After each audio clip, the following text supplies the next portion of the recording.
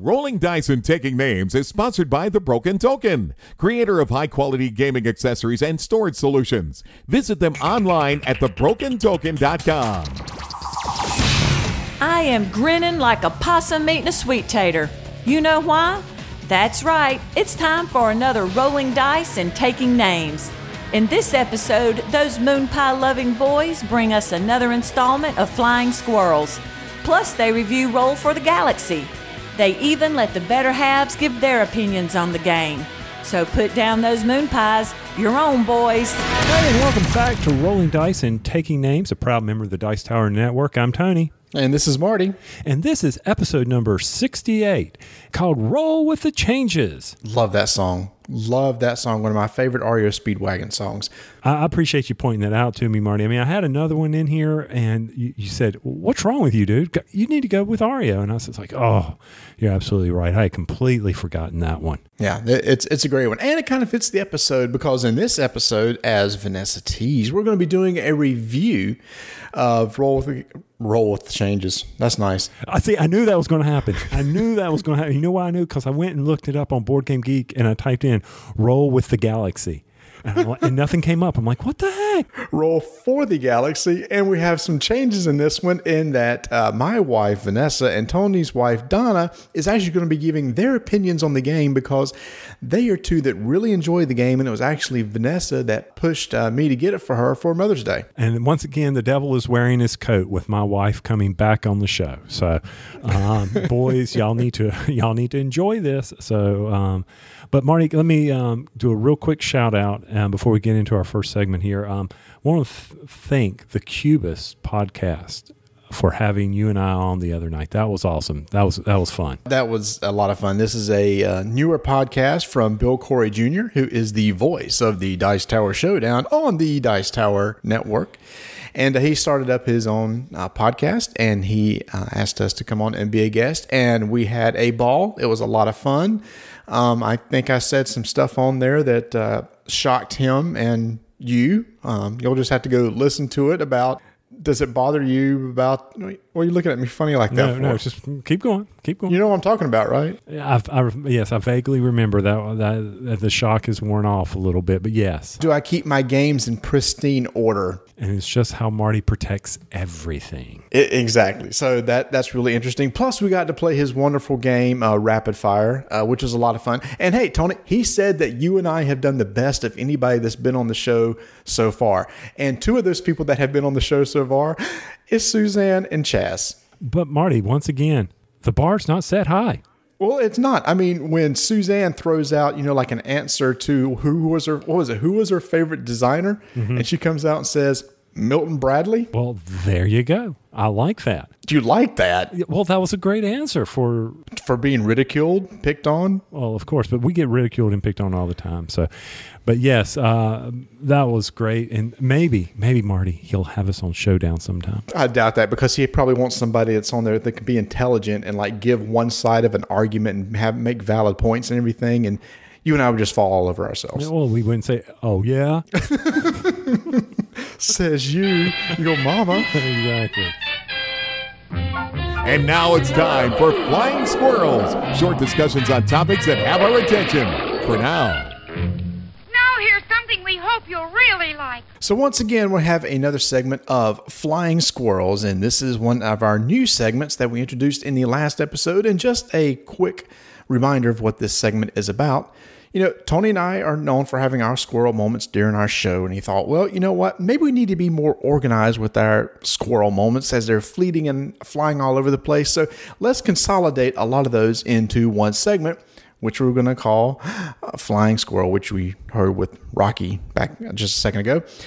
What we're going to do is each of us are going to have a topic, and we're going to talk about it for 2 minutes. And when our 2 minutes is up, you're going to hear this sound.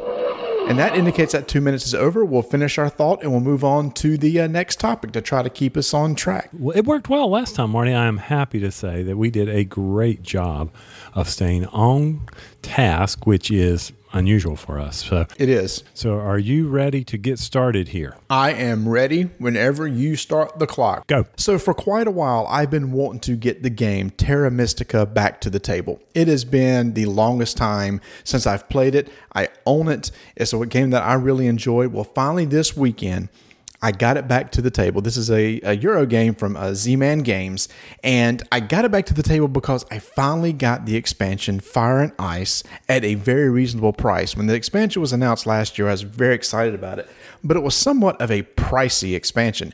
There happened to be a sale on it last week or a week and a half ago at Cool Stuff Inc. for about $25. So I got it. I said, okay, finally, now I have a reason to get this back to the table.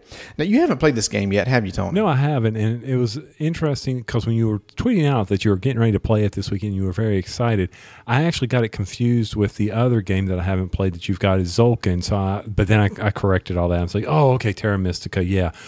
Hopefully someday soon I'll be able to play it. You really need to, because this is a game where the whole idea is that you're playing as a faction, and there's all these unique factions that play differently, and you have this board with all these different types of terrain on them, and you're building cities, you're building buildings, temples, sanctuaries, trading places, or marketplaces, and what you got to do is you have to transform the terrain into what you need it to be that your faction can build on. So it works really well. There's a lot of mechanics going on. It's very Euro-y. Obviously, you're trying to get victory points, and you do that from various sorts of ways. But I played the base game, then I added the expansion, which added more factions. But the thing that I really loved about it is now that you have dynamic player order. In the base game, when the first person that passed became first player, then you just went around the table. In this game, player order is determined by the first person that passes goes first, the second person goes second, etc. The factions are very unique. The new ones are really fun to play with. I will never play this game without the expansion. Terra Mystica, if you haven't played it, you need to try it and get the expansion to go with it because it makes it so much better. And now for me, though, Marty, I got to go do old school. Finally, a reprint has come out. I don't know if it's called a reprint, but I've been looking for that two-player game everybody talks about that I cannot pronounce, Japor. And it's just recently, you could find it, but it was really expensive, kind of like you were waiting on Terra Mystica's sale there. And by the way, was it worth $25? Oh, definitely. That's why I said you got to play it with the expansion. And well, was it worth $25? Now, is it worth, $35? Yes. Okay, then. So you shouldn't have waited, but that's beside the point. But Japor is worth $20 easily on Amazon.com with Prime shipping. And Marty, two-player, I can't wait to play this with you this coming up when we get to have our game night.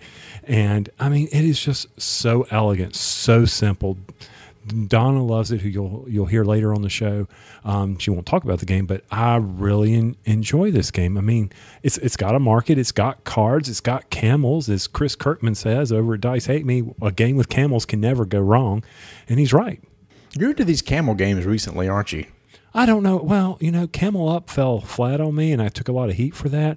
But, I mean, it's just it's a really neat game mechanic of buying, trading in your cards to get victory point tokens. And the first person to trade into the market gets the max victory point token, and then it trickles, goes down in value. But it really is a neat mechanic. And so, guys, if you needed a good two-player game, this game has been either re-released, re-reprinted, whatever. You can now find it, go out and pick it up. Amazon.com, like I said, $20, you can't go wrong. All right, so we had that thing at the end of our box office red box or trash box where each of us picked 4 movies, and the person who made the most money with those 4 movies combined wins. I'm going to go ahead and throw in the towel, Tony. I think I'm done. 2 of my movies have already come out, one of them being Mad Max and the other Poltergeist. And while Mad Max has been getting a lot of critical good reviews, it came up against Pitch Perfect 2, and Pitch Perfect 2 just blew it out of the water. And when I saw that happen, I thought, this is not good. So maybe Poltergeist can save me. Poltergeist came out, and it is awful. According to reviews and things I've read, they said it is just not a good movie. It did not make a lot of money. So you can stick a fork in me. I'm done. Because you know what 2 movies I have left? No. Remind everybody which sorry movies you picked. Terminator. which is probably going to, the other one, I thought for some reason I had picked Ant-Man. No, I picked Fantastic Four, which is probably going to fall flat too. So either you, Kirkman, or Patrice is going to win this, and I applaud you. I came out of the gate thinking I had 4 pretty decent movies. No, wrong. And once again, if you remember going back to my pick of Pitch Perfect, and what I said on that show was plain and simple. I am counting on the youth of America to go see this movie. Now, I will admit, Marty, I did not go see this movie yet. Rebecca has no desire to go see this movie. But, you said people were streaming into this movie while you were streaming over to Mad Max for a second time. That's right. It's like a few people were walking into the Mad Max theater. Meanwhile, many young people were walking over to see Pitch Perfect 2. So you picked Pitch Perfect 2? Yeah, I picked Pitch Perfect 2. I said I'm going to count on the teenagers of America. Well, congrats. I mean, you're already, with one movie, you're probably already ahead of me by the 2 that I've picked. Yeah, so, that's it. I'm just going to sit back and enjoy the race between the rest of you 3 because it's over for me. Well, I hate that for you. But we all know Kirkman's going to take it with Jurassic World. Please suck. Anyway, so you were talking about on our last show, if I remember correctly, a Kickstarter that was coming out, Defenders of the Last Stand, right? Yes. And, Alanius game, Defenders of the Realm versus Defenders of the Last Stand. And you tweeted out, how can this be? How can this game just now be funded? And somebody tweeted back to you, said, because Eagle Gryphon has started a Kickstarter for Defenders of the Realm, the Dragon expansion. Mm-hmm. And so I went out there and I'm like, okay, I have Defenders of the Realm. Defenders of the Realm Dragon expansion is $45. People that have Dragons expansion are sitting there and they have been making a killing in trades or sales up to $100. Jeez. So, I know. I couldn't imagine that. So anyway, with that said, I'm like, all right, now with this expansion, it will bring down the trades. So I'm sitting here debating, do I go with Defenders of the Last Stand or do I get the expansion for Defenders of the Realm? Then I started looking at the add-ons. Every time you up your, add this little bit here, add this little bit here, it's going to be the same as Defenders of the Last Stand if you want all these other things. Really? I didn't look at the pricing for that. So it's not just here's one price, here's an expansion? Yeah, you get the $45 expansion, but if you would like this. But wait, there's more. There's more, yeah. I'm like, what up with this? So, I'm sitting here on the bubble. Do I need the expansion Defenders Dragons? Or would I rather go with Defenders? Did Lanius change enough to make The Last Stand valuable? Guys, on our guild, help me out here. I have no clue what I want to do. So my son has started a new job this summer. He's working for a company called Board Game Co. Is that it, Tony? Yeah, Board Game Co. with Alex and Dan. Yep. Yep. And so this is a business that's been set up here in Charlotte that's in the business of trading games. And actually, they do a lot of trading and some auctioning on the on Board Game Geek, where you could trade games with them and you send them to their warehouse and the warehouse sends them back out. And they have how many games, Tony, in the warehouse? Did you say it was thousands? Thousands. It was huge, humongous. So over the summer, they were needing some summer help in order to be able to help process games that are coming in and then ship games to go out, do packing slips and put them in boxes and ship them. So my son actually got that job. They contacted us and said, hey, do you know anybody that might be interested in doing this? And I said, well, my son is home from college and he understands games and they were looking for somebody like that. So he is doing that for them. So he's only been working there for about 2 weeks, but he's shared some very interesting information. He's been noticing some trends. Mm-hmm. And again, only being there 2 weeks, he's just noticed a couple things. One, he said he is seeing a lot of people trade the game Harbor Inn. Why? He says I don't know. Well, I don't know. I'm just giving you some facts here, man. So the game Harbor is coming in, and he says he's also noticed 2 other games coming in. One, Ascension. He said a lot of Ascensions is being traded in, and a lot of Netrunner. He said, but the difference is there's a lot of Netrunner going out. So a lot of people are trading in their Netrunner games. Maybe they're tired of it, moving on, sending in their expansions and everything. But then there's just as many people wanting it. And so it's turning around and going right back out. So I just thought that was kind of interesting that you got, Harbor's not that old, but people are trading it in. I guess maybe Ascension is starting to show its legs and it's being traded in. But Netrunner still going strong. Granted, people are trading it away, but other people are definitely want to trade for it. Marty, you're a software developer, aren't you? Correct. What is up with not bug testing software anymore? Really? Do y'all not test your stuff? Oh, we just got this new software at work. And it's like, here it is. They release it with no bug testing. I just don't understand. Would you release software without bug testing? Well, seeing as how I work in the medical field, and if our software messes up, people die on the operating table, yeah, we have to do some serious bug testing. So how would you bug test software in the medical? Would you just say, hey, is that guy close to death? Let's test that out. Well, yeah, we actually get subjects to come in and go near death, and we make sure that our products don't fail in that situation. And he jests people. I don't think that's how he does that. Come on now. But no, seriously. So I'm sitting there thinking, why am I testing your software for you? You are my vendor. You should be testing it, not me. And they come back and argue, well, you know what the results should be. I'm like, it's an obvious bug. The screen's not refreshing. This is not rocket science. Could you imagine a board game that, hey, I know there was one that we never, tested, this board game that came out a while back, but could you imagine that? Here's a board game. We've released it. Go play it. Let us know how it is. And if there's problems, we'll fix it later. We'll give you 1.2. I'm sure there's probably been games that have been released that are like that. That's probably true, but thank goodness we are in a hobby where that doesn't happen. It's not like software. And if I've offended a bunch of software developers out there right now, well, and you come back and you say, I do test my software, well, bravo to you.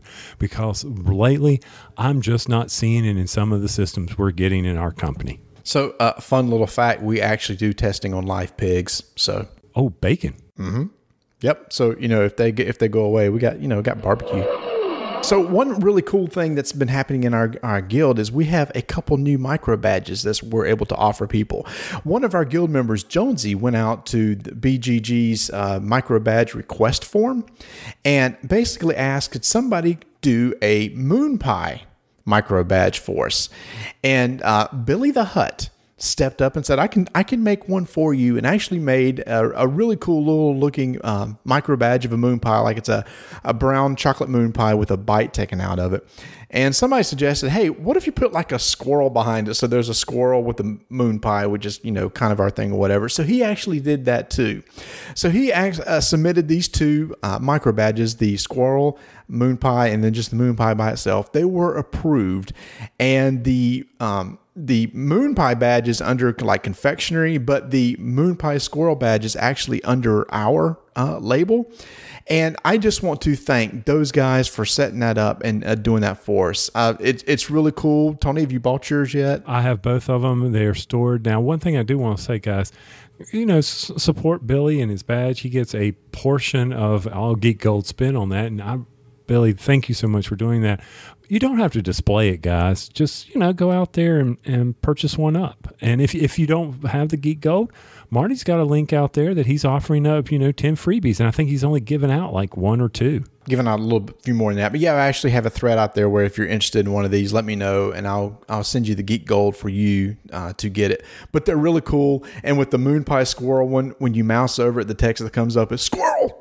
So I thought that was really awesome. So thank you guys so much for doing that. That was a great idea, and I think it's really going to take off. Be sure to be with us next time for further adventures of Rocky the Flying Squirrel.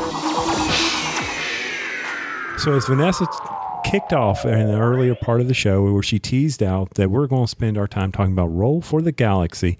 All right, so Marty, this is a game that I got to play a while back, and it was an impulse buy for me, and I taught it to you, and you enjoyed it, didn't you? I did very much. I was lost a little bit as you were explaining it to me, but once I got it, I very much enjoyed it. And I don't teach games very well, even though I've gotten somewhat better at it, but not that great. But yeah, it's a difficult game to understand. So guys, we're going to let you experience that same feeling that everybody else does when I teach a game. Okay. Oh my gosh. I know. I'm just going to sit back now. You're going to sit back. All right. So no. Actually, Roll for the Galaxy, it's a very easy game. You just need to play it. But the ultimate objective is to get the most victory points. Imagine that. It's like every other game, right, Marty? Well, every other Euro game. Every other Euro game, yeah. And there's no conflict. You can't go out and steal other people's dice. Oh, that'd be a cool expansion. Tony, what's the theme of this game? What exactly are you trying to do? What am I trying to do? I'm trying to build a economic engine by either developing technologies or settling planets. If I settle a planet, I get more dice. If I develop technology, then the actions that occur, there's 5 actions or phases in the game, then guess what? I may be able to get a bonus by having a technology developed. So guys, real simple. You're going to go out, you're going to explore the planets, scout the planets. That's one of the first phases you can pick. Another phase, number 2, is... What does that exactly mean, Tony? Scouting the planets. It. Oh, geez. Scout a planet means that you go and you reach your hand in a bag, I think, if that's correct. Reach your hand in a bag. Grab a new planet. Oh, that's interesting. Oh, I understand that. Go ahead. Oh, stop. Or somebody may have no clue what we're talking about here. Well, then they need to go read the rules. They're over on the BGG Guild, and you can download them instead of listening to us two chuckleheads on this. Guys, really, there are 5 phases in the game, and they're very simple to follow. I don't want to go into a whole lot of details of that, but basically the actions are you roll the dice in your cup. You assign the dice to the phases based on what their phases are. One of the most confusing things that people have with this game is that no matter what the face is, you may assign that worker to one of those phases. So, for instance, if you have an explorer, a little eyeball that goes out there, you don't have to assign him to explore. You can make him go do something else. Now, Marty gets mad at me. I call this a worker placement game because the dice are workers to me. But no, it's not a worker placement game. According to BGG, it's a deck pool building game. Would you agree with that? Wait a minute. You can take a dice that's not something and make it something else. Do you mean you can take any dice and use it to activate that action, and there can only be one action activated on your turn? Well, is that what you're saying? That's what I'm saying. And that's what the rules say too. And then why didn't you say that? Because like I said, I can't explain games very well. Oh my gosh.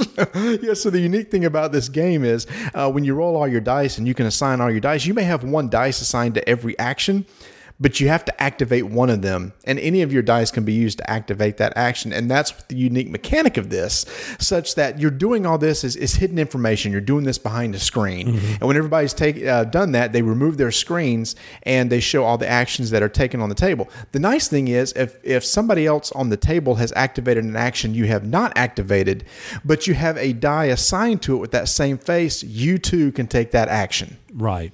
I mean, it reminds us of kind of, sort of, maybe like Eminent Domain, where they picked a card that caused a certain phase. Here, the people around the table are picking the actions that are going to occur. And you may want that action to occur. And you say, well, so-and-so is going to pick it. Yeah, you can kind of look at everybody else's tableau and stuff that they're doing and may realize, oh, they're probably going to need to ship this turn, so I'm going to gamble that they're going to ship and I'm going to do something else. And then they don't. And then they don't ship. What's up with that? Come on, people, work with me here. So it's a really kind of a basic economic building game. You're trying to build resources, and your resources are like dice in order to settle on planets and learn technology. And once you do that, those are activated, which give you abilities or more dice. And then you can have planets produce goods for you, and those goods are actually dice, and then use other dice to ship those goods to either earn victory points or more money.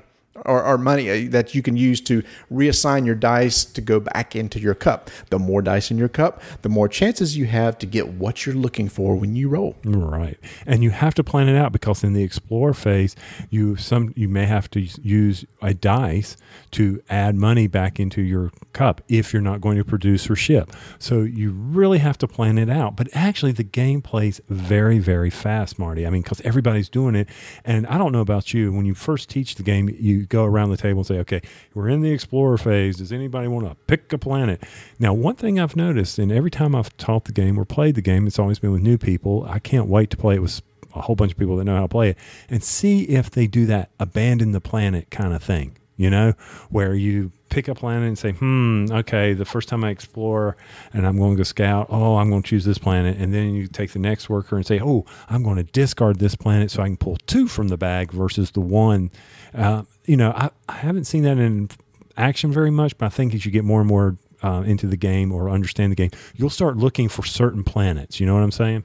Oh, I definitely think it's one of those to where, and we'll talk about this after the ladies talk about some of the things about the game. And one of them is there's some pretty powerful planets in there, and there's some pretty powerful planets and technologies that work really well together.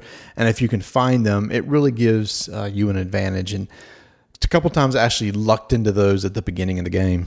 Back to the very beginning, and if we explained games like this for real guys, y'all would be as lost as everybody else. But you roll your dice, you assign your dice to your little tableau down there, and then you do the phases or actions that were selected, and then you manage your dice again by buying them back from your citizenry and putting them back in your cup. And the first person to have 12 tiles into play, when that happens, that triggers the end of the game. Or if you run out of the victory points, and it's 12 times the number of players, which I wrote on my victory point bag so I don't have to keep referencing the bag back. I'm so pathetic. Yeah, because as you play the game, you can actually get victory points during the game. And so either that victory point pool is gone or somebody builds 12. Then you add up all the victory points, and person with the most wins. And the game's right up our alleys because you're rolling dice and taking planets. Dang it, we should have used that name instead. No, that's not as good as ours. Well, you know what? There's a couple people that can probably explain this game better than what we can, especially their feelings on it, and that's our wives, Vanessa and Donna. And it's been a while since Donna's been on the show. It's probably been a little while for Vanessa too. So they agreed to come on as two people that really enjoyed the game and give their thoughts and opinions on it. So here we go. Let's throw it over to Vanessa and Donna. Hey, this is Vanessa. And this is Donna.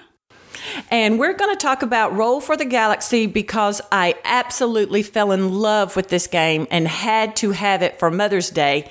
And Tony was the one who introduced it to me. Yeah, what was it about it that you like so much?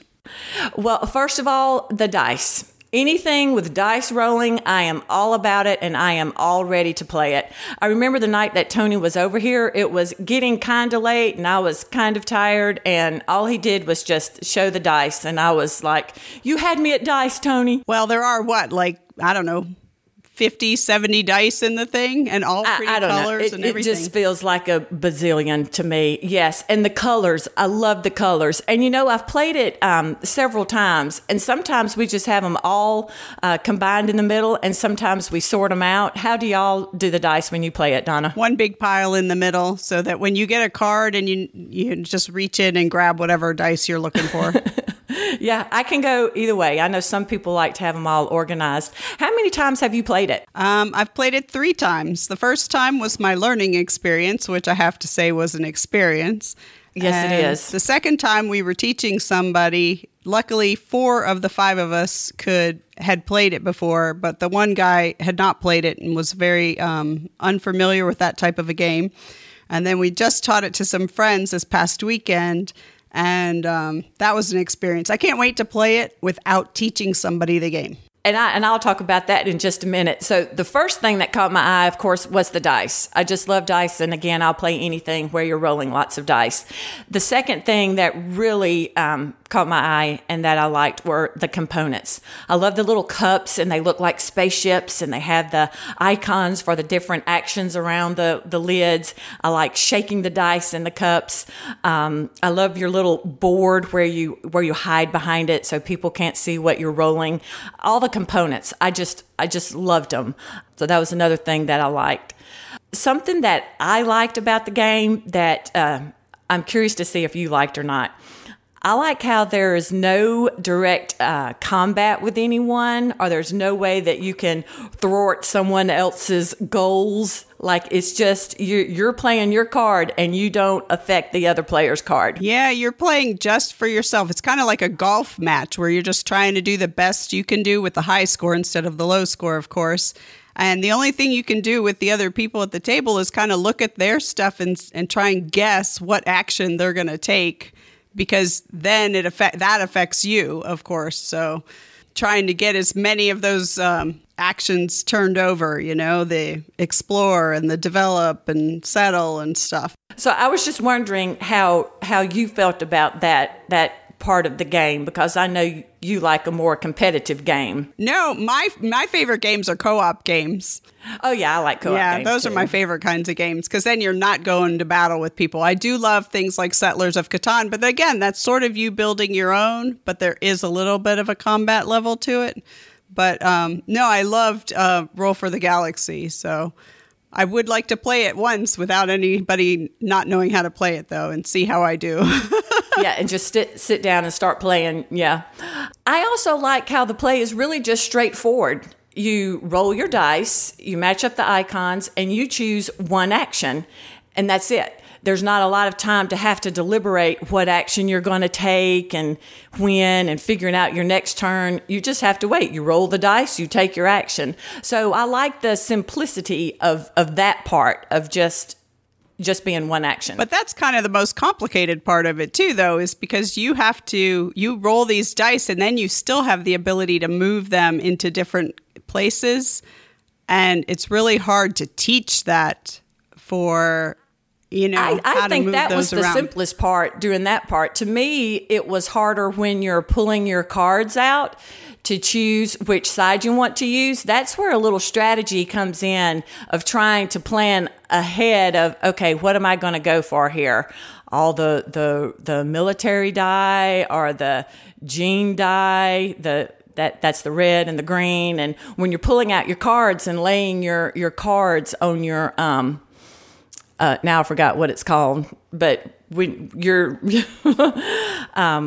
when you pull out of the bag and you're trying to decide which side you're going to go with, that to me takes a little more thought than just rolling and doing your action. I have a hard time choosing which action I want to do, which is most important to me, and what do I think the other players are going to do so that I can pick something else and get two things, because there's always like three that you want to do.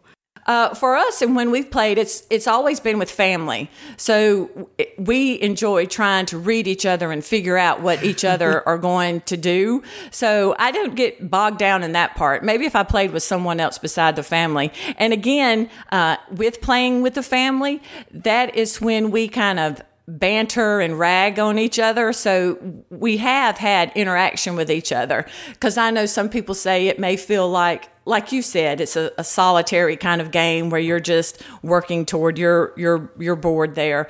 But for us, it seems like every time we turn over, Marty's always calling somebody, "You dog, why didn't you play so-and-so?" Or we have a lot of that too, because Tony's done that to me. He's like, I thought you were going to pick Explore. And I'm like, you should have picked Explore. So I have found that is a fun game to play with the family in that regard, that there's a lot of banter and joking and kidding. And so those are some of the things that I liked about it. Are there any others that you can think of that you particularly liked about it? I just loved all the elements of it. I love that there was, the bag to pick stuff out of. Then you're rolling the dice and you're always adding more dice to your cup and trying to buy them back. And I just loved all of the elements of it. Yeah, I'm glad you said that. I like that component, too, of buying back. Everyone has the same opportunity to get dice in their cup. Yeah, but some people end up with more opportunity. When we played this past weekend, one of the women had a card where every time she had, as long as the produce phase was played, she got to get $2. So she was able to buy back all of her dice, and I was fighting to get mine. So she was gaining victory points without having to choose between trade and consume. And I had to keep choosing between the two, but it was just the way she pulled the tiles out of the bag. So that's right. And part of that of deciding which tile and pulling the tile out, which leads into one thing that some of the people have said as we've played is, it's just luck of what you draw out of the bag. And I guess there is a little element of luck there. She was lucky enough to pull that card. And we have had that card in play also. Well, it's luck of the dice too. I mean, there is a lot of luck because, sometimes you roll something and you're like, I need none of this stuff. And yet you can only move, 2 maybe dice into what you really want it to be. But I mean, think about it. Really, most games are luck. They either have cards that you have to draw from a deck, and that's all based on a shuffle. There's dice to roll. That's all luck. A lot of games are luck. And then there's, of course, strategy because, like you said, you have to pick between the technology side and the planet side, and you get to choose, how to play your dice. So it's both. It's luck and strategy. And sometimes it works for you and sometimes it doesn't. Yeah, I totally agree. It could be pure luck and I would still like it. I just like rolling the dice and shaking the cup and and going with the flow on that game. That is one thing that we've heard people say that was a negative is they thought it was a little bit too much luck. Something else that I have, if you want to call it a negative, and you touched on this earlier, it is a hard game to teach. Yes, absolutely. It is a very hard game to teach. I remember that night that Tony was teaching it to us. I know that my eyes were probably dazed, and we always say this word when we don't understand something. It's from the Grinch. You got holiday hoobie whatty, and I was just looking at Tony and just thinking that what in the world is he talking about? I did the exact same thing. I think my eyes actually rolled back in my head, and I just glazed over completely. And it's the placement of the dice behind your board that's the most complicated part of it to teach, and the fact that you can only pick one of those actions, and you can move one dice to something that you didn't even roll complete at all, but that has to be what you then pick. And then the whole thing, he calls it the dictator. I don't know if the game calls it the dictator, where you put the little thing up in the corner and then, get to move one dice. And of course, there's a card out there that lets you, move two other dice anywhere you want. And that's really nice to have, I have to say. So, but I've won and lost the game. So, I mean, I think it's both. It's strategy and luck. As being on the end of someone teaching it to me, and it was hard to grasp. You and I have also both had the opportunity to teach it. And in teaching it, I was looking at all the family members and I was seeing them and they were staring at me like, she has no clue what she's talking about. Like you think you have it all planned out and going good. You really have to play it one time to really get a handle on it. I told somebody when we were teaching it the other day, and I told Tony I wanted to be the one to teach about putting the dice behind, picking that, because I felt like, first off, it made it clear for me. And second, sometimes I think he teaches games too much that he doesn't always, he assumes things. And so I tried to do it, and it was very difficult. And I saw her eyes glaze over completely. And I finally said, we'll play it, and about 10 or 15 minutes into this game, you will be fine. And I was absolutely right. I mean, she still had a couple of questions here and there, but I mean, one time she said, did I do this right? And she moved her shield, and she had done it perfectly and kind of complicatedly too, I have to say. And she nailed it. She won the game. She beat me by 12 points. Everyone that we've played it with has really enjoyed it. They've really enjoyed it. Something else that is a little bit hard with the game, and it goes with a lot of game, is it's hard to remember the rules and, like you were saying, the icons and what they mean. But you do have a nice little cheat sheet there that they give you with everything explained of how many points you get for when you trade or victory points. And we had to refer to that a lot. We did too. I constantly looked at it to see, how many dollars did I get for the blue one, or how many did I get for the brown one? And some of the cards would say things like, it would have the ship level on it, but then it would say either trade or consume. And you had to remember, it's not just ship. It's only whether you trade or you consume, not either one. We've had people do both and think they got both the victory points and the dollars, but it's like, no, just one. I want to make sure we got it all in there. We both like the dice. We like all the components of the game. The play, once you get it, really is straightforward. And then I like the components of that you can only take one action. Like you said, you want to do more, but you can only take one, and you have to decide your one. I like that component of it too. And then some of the negatives were, it is a hard game to teach and a lot to remember. But once you get it, you got it, and people seem to really like it. Absolutely. I was wondering your thoughts on this. I don't know if you've heard the term, a gateway game from more party games to more strategic games. And I was telling Marty that I see this game like if gateway, I think of it as a bridge, and it might be as you're crossing over that bridge and maybe you're almost ready to cross over to the other side. Everyone that's that we've taught this game to, it would be one that we could just pull out now, and I think everybody would say, yeah, let's play it, because you sit down, rolling the dice is fun. I think that I can invite my friends who are non-gamers, and again, it might take a little bit to teach it, but once they get it, like you said, 10 to 15 minutes into the game, I think they'll get it, and I think this will be one that we'll be playing for a while. I think so too. I mean, I think it's different every time you play it because you get different starting tiles. You pick different tiles out of the bag, and some days your rolls are good, some days your rolls are not good, and so it's different every time you play it. Yeah, I agree. Has Rebecca played this? Yes, just once. Mm-hmm. Did she like it? She did. She liked it a lot. Her boyfriend was here and he played it with us, and turned out he actually played it a little wrong, and we didn't realize it while he was doing it. He was one of them that was doing both actions instead of picking either or. We're like, how are you getting so much money? But that was after the game was over. And then we realized what he had done. So, Donna, we're going to have to give a rating on this game. I don't know if you know the scale. We're going to rate it that it's a game, it's a good game, it's a great game, or it's a game you would buy. Of course, everyone knows it is definitely a game I would buy, because if I didn't get it for Mother's Day, I would have bought it. What is your rating for it? I would say it's a game I would buy. You have to get past that first initial learning phase of it. But then, literally halfway into the game, you're fine. And it's like, oh, I understand now. And then it's fine and you can pick it up. And I played it 3 times in, I guess, about a month. So I must like it, right? We played it 7 or 8 in like 2 weeks. We played it 7 or 8 times. And I really wanted to play it this weekend, but Marty overruled me and we played his games this weekend. But they were a lot of fun.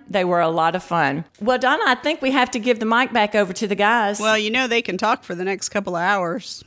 I enjoyed it, Donna. We'll have to get together and play Roll for the Galaxy together. Well, maybe we'll do one of those Queen City Gaming things again. That sounds good. All right. You have a good night. See you later. There's 2 people that just said it is a must buy for them. And in fact, they have. Both Tony and I own this game. Every weekend, Vanessa wants to get that game out and play it. I was so determined to get Terra Mystica to the table this past week that we didn't get to roll for the Galaxy, but I promise we'll get it in there this week because she just really enjoys that game. So, Tony, we've heard their thoughts on it. What are your pros and cons to the game? Well, before we do that, I do want to point out one thing. I own my game. Vanessa owns her game. Good point. It is her game. And she does listen to the show, so I don't want her to come back and correct you later, because I know how that is. Mm-hmm. Pros, speed of the game. I love how fast it plays once you get past that learning curve. I mean, even the 2 people we taught this past weekend, they were like, bam, bam, bam. Before long, they were assigning the phases. They were going through. They knew what they wanted to accomplish. They didn't know all the planets. I don't know all the planets. I'm not going to know all the planets. But I was able to quickly say, I want to do this based on these planets, and that's what I want to do. I love the speed of the game. What's one of your pros? The simultaneous action, and I think that's part of the speed of the game, is the fact that everybody can do something at once. Like you, when we first learned the game, we started out, okay, did anybody do the scout? Okay, then you do this and go to the next phase and resolve it. Eventually you get to the point where everybody's kind of doing everything they need to at one time. And then everybody kind of looks up and goes, okay, is everybody ready to move on? And you flip over the action phases that were activated that turn and shake the cup and roll again. Next pro for me is it's got dice.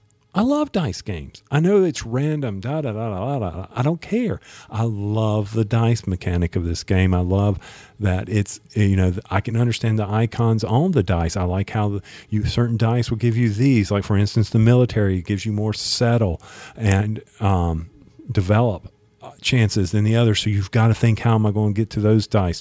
How can I find those planets? But to me, rattle the cup takes me back to playing Yahtzee. I'm rattling the cup. I'm throwing the dice behind the screen. I'm assigning them. I love that. I don't have to agonize over. I got to agonize over what I'm going to do, but what I do, the dice helps speed up that selection. The action selection mechanic I really like too. The fact that you can only activate one action, but yet you can still take advantage of other people if they did that same action. And the cool thing is, if nobody picks it, you aren't penalized for it. Let's say there's an action that you have a couple of dice assigned to, but nobody activated that particular action.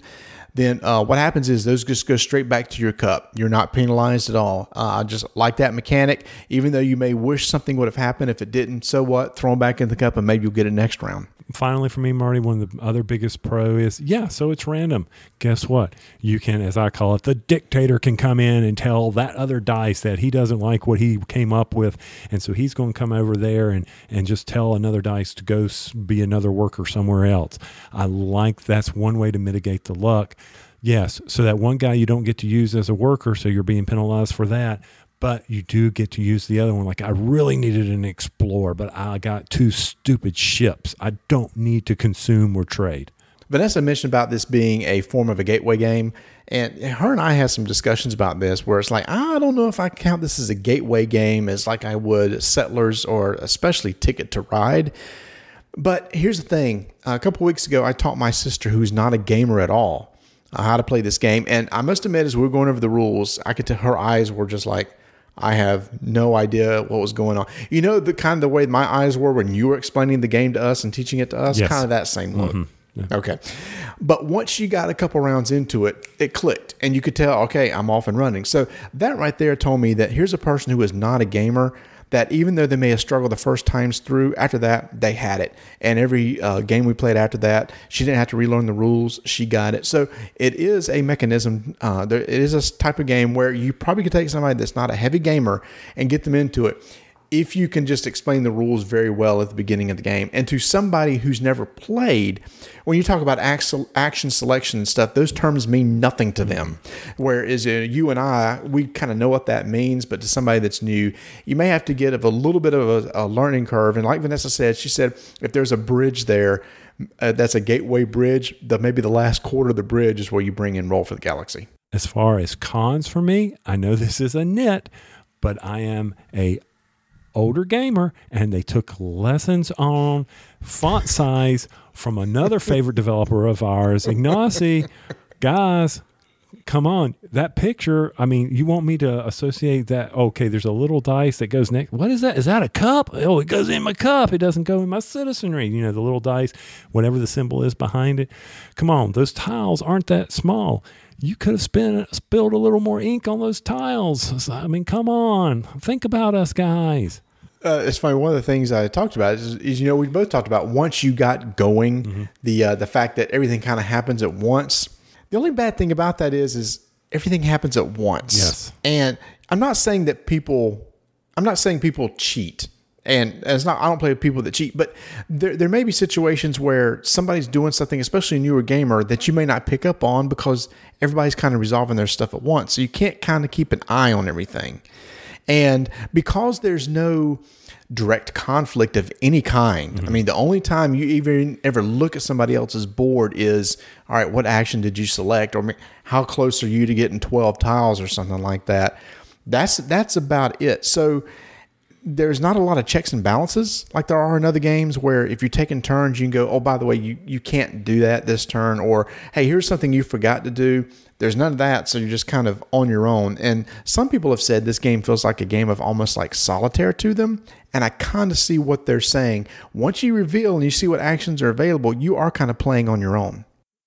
I can definitely see that because we didn't catch Rebecca's boyfriend when he was screwing things up. I didn't check and balance him. I didn't make sure. And then once you feel like the people got it, you're right. You go, your head's down on your board. So you kind of lose that other than everybody looking at each other as you shake the cup. Hey, how you doing? Once those dice are down, boy, everybody is heads down behind the board. Here we go, So, yeah, I can understand that. But another con for me, I guess, is the fact that I'm not saying it's broken, guys. I'm not saying the game's broken by any means. But I do think there are some lethal combinations. Marty experienced one, and I think our neighbor experienced one where she was making money while earning victory points. And I know that's part of the game, and I'm fine with that. But if I didn't pull any of those tiles, all I had was a whole bunch of dice, and I was like I said, the only way I'm going to win this is if I quickly settle planets. That's all I got. No, I totally get that. There was a combo that I got in one of the first games I played that was just stupid. It was like one of my first tiles where if you ever use, there's that mechanic, it's either Scout or Explore, or whichever one it is where you can take the die and get money, get 2 credits. One of them was if you do that with a yellow, you get 4 credits. Well, like one of the first tiles I pulled was, oh, guess what? Every Scout turn or whatever it is, act like you have an extra yellow die. Every turn that action was taken, I was getting 4 credits for free. It was insane, and I didn't even search for it. I got lucky and drew it, and that's actually one of the issues my son had with that game, where he felt like this game was just way too lucky, because that happened with another mechanic. I can't remember what the other mechanic was, and he couldn't draw a thing, or he kept drawing planets that were worth 2 victory points, and I kept getting ones that were worth 4 or 5. Yeah. And they just couldn't catch up. So it's funny. The luck to me isn't necessarily the dice that you roll. It's the tiles you pull out of the bag. Yeah, I agree with that. I mean, how would you resolve this action, Marty? There's some that says, hey, when you settle this planet, you get to act as if you have another white die. Right. All right. So you're acting as you have another white die. So I guess that means, and I forget what it was, but what if you get the planet that says you may reassign 2 of your white die? Well, you're already acting. Oh, that's what it was. It was act as if you have a white die set to explore. Okay. So you always have an explore die set there, even without it being a die.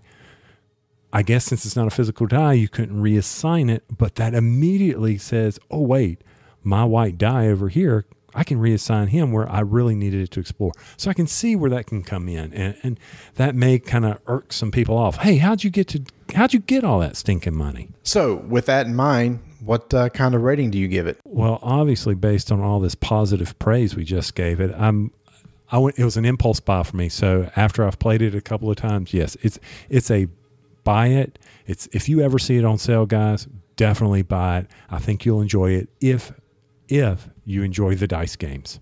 What about you? Nope, can't do it. Okay. I can't do the buy. I think the issues I have with sometimes feeling too solitary, some of the luck of the tiles. I think it's a fun game, but I could tell some of the times I played with certain people that they weren't crazy about the tiles that they pulled. I felt like there was lots of times little interaction. You're just kind of looking down at your tableau, doing your thing, and then you go, everybody ready to roll again? You roll, you do your thing. There was just hardly any interaction at all. So it's a great game. I think it's one of those that if somebody says, do you want to play? I'll play it. Mm-hmm. But I don't think it's one of those that it's like, if I was to play it and I didn't own it, I go, man, I've got to go buy that. It's one of those, if I know somebody that has it, yeah, they pull it out, I'll definitely play it, or maybe even request to play it, but I'm not going to go get it. So I bumped it down a little bit lower than you three. Mm-hmm. But hey, that's why we do this, right? See what the different opinions are. I've teetered on back and forth on them, but I completely can see where the great game comes in. And I'll be honest, come talk to me in about 6 months, see what my opinion is then after a lot more plays. There's Roll for the Galaxy, came out in 2014. It handles from 2 to 5 players, which is nice. And the suggested play time is around 45 minutes. And Tony, once you play with people that you know what they're doing, that 45 minutes is very attainable. This game does play fast. Lots of times you'll have times on a box that's nowhere close to how long it takes. This one's pretty right. I mean, in the games that you play, don't you usually finish within that time frame?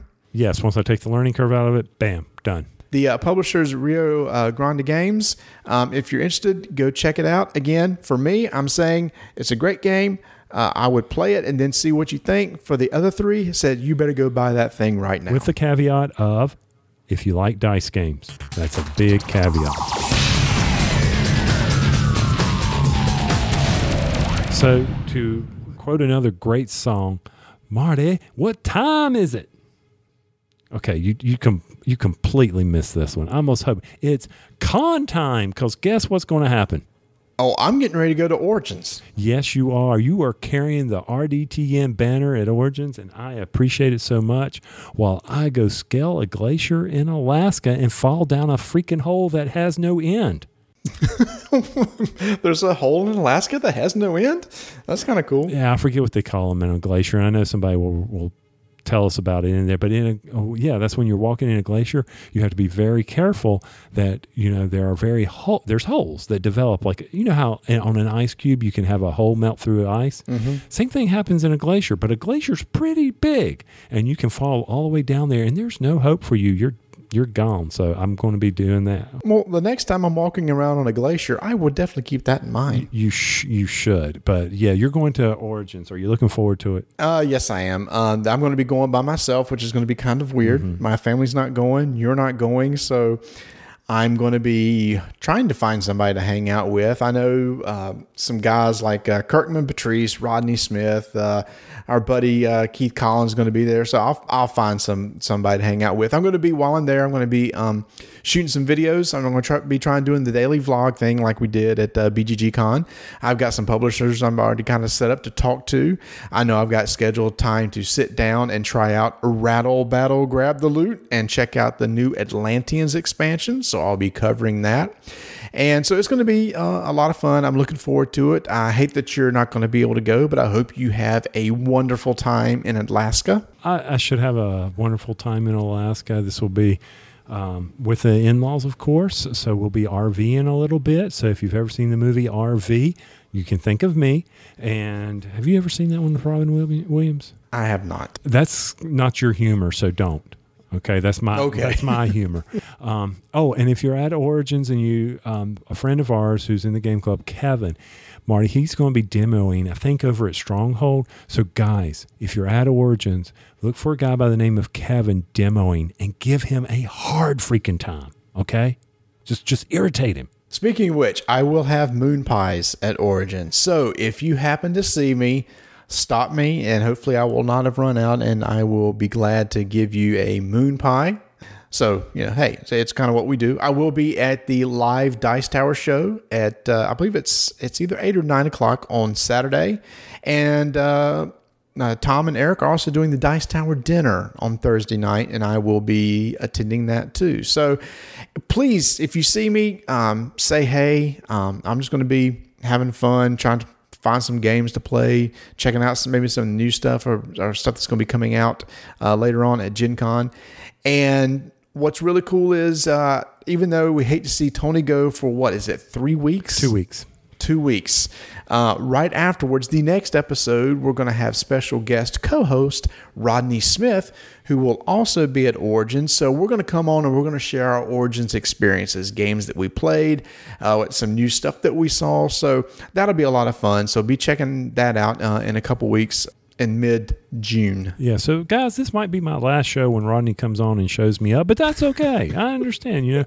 If you snooze, you lose sometimes. You know what I'm going to be most jealous of? Your adventures at Origins, Marty? North Market. Oh, yeah. That's going to be, oh, man.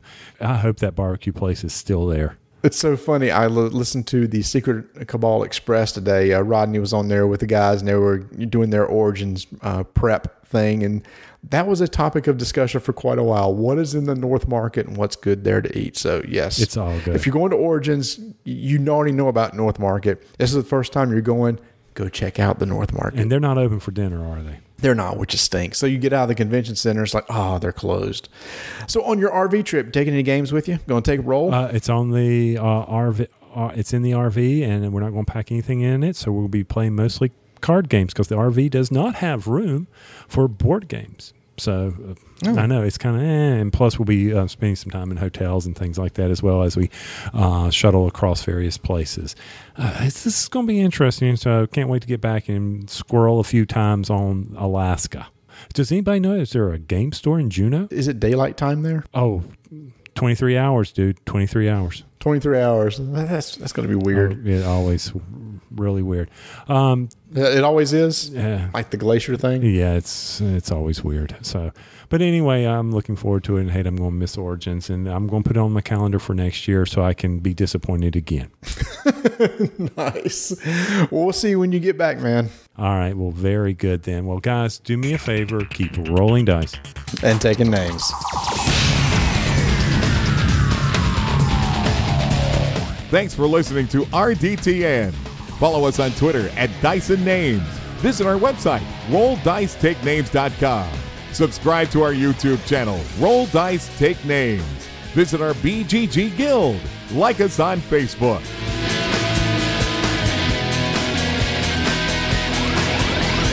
Hey, Marty. Yes. Now that we're done, what if I turned on some mood music? Okay. Maybe put my hair up, Yes. slipped into something more comfortable? Oh, yeah. Could you set up Roll for the Galaxy? Score. Thank you for checking out a United Geeks Network family member. If you enjoyed it and are looking for other online media with a geek culture slant, head over to UnitedGeeksNetwork.com, where you will find All Us Geeks, a podcast that discusses board games, movies, television, comics, Kickstarter, and many other forms of geek culture. The United Geeks Network. You can broadcast your geekiness at UnitedGeeksNetwork.com.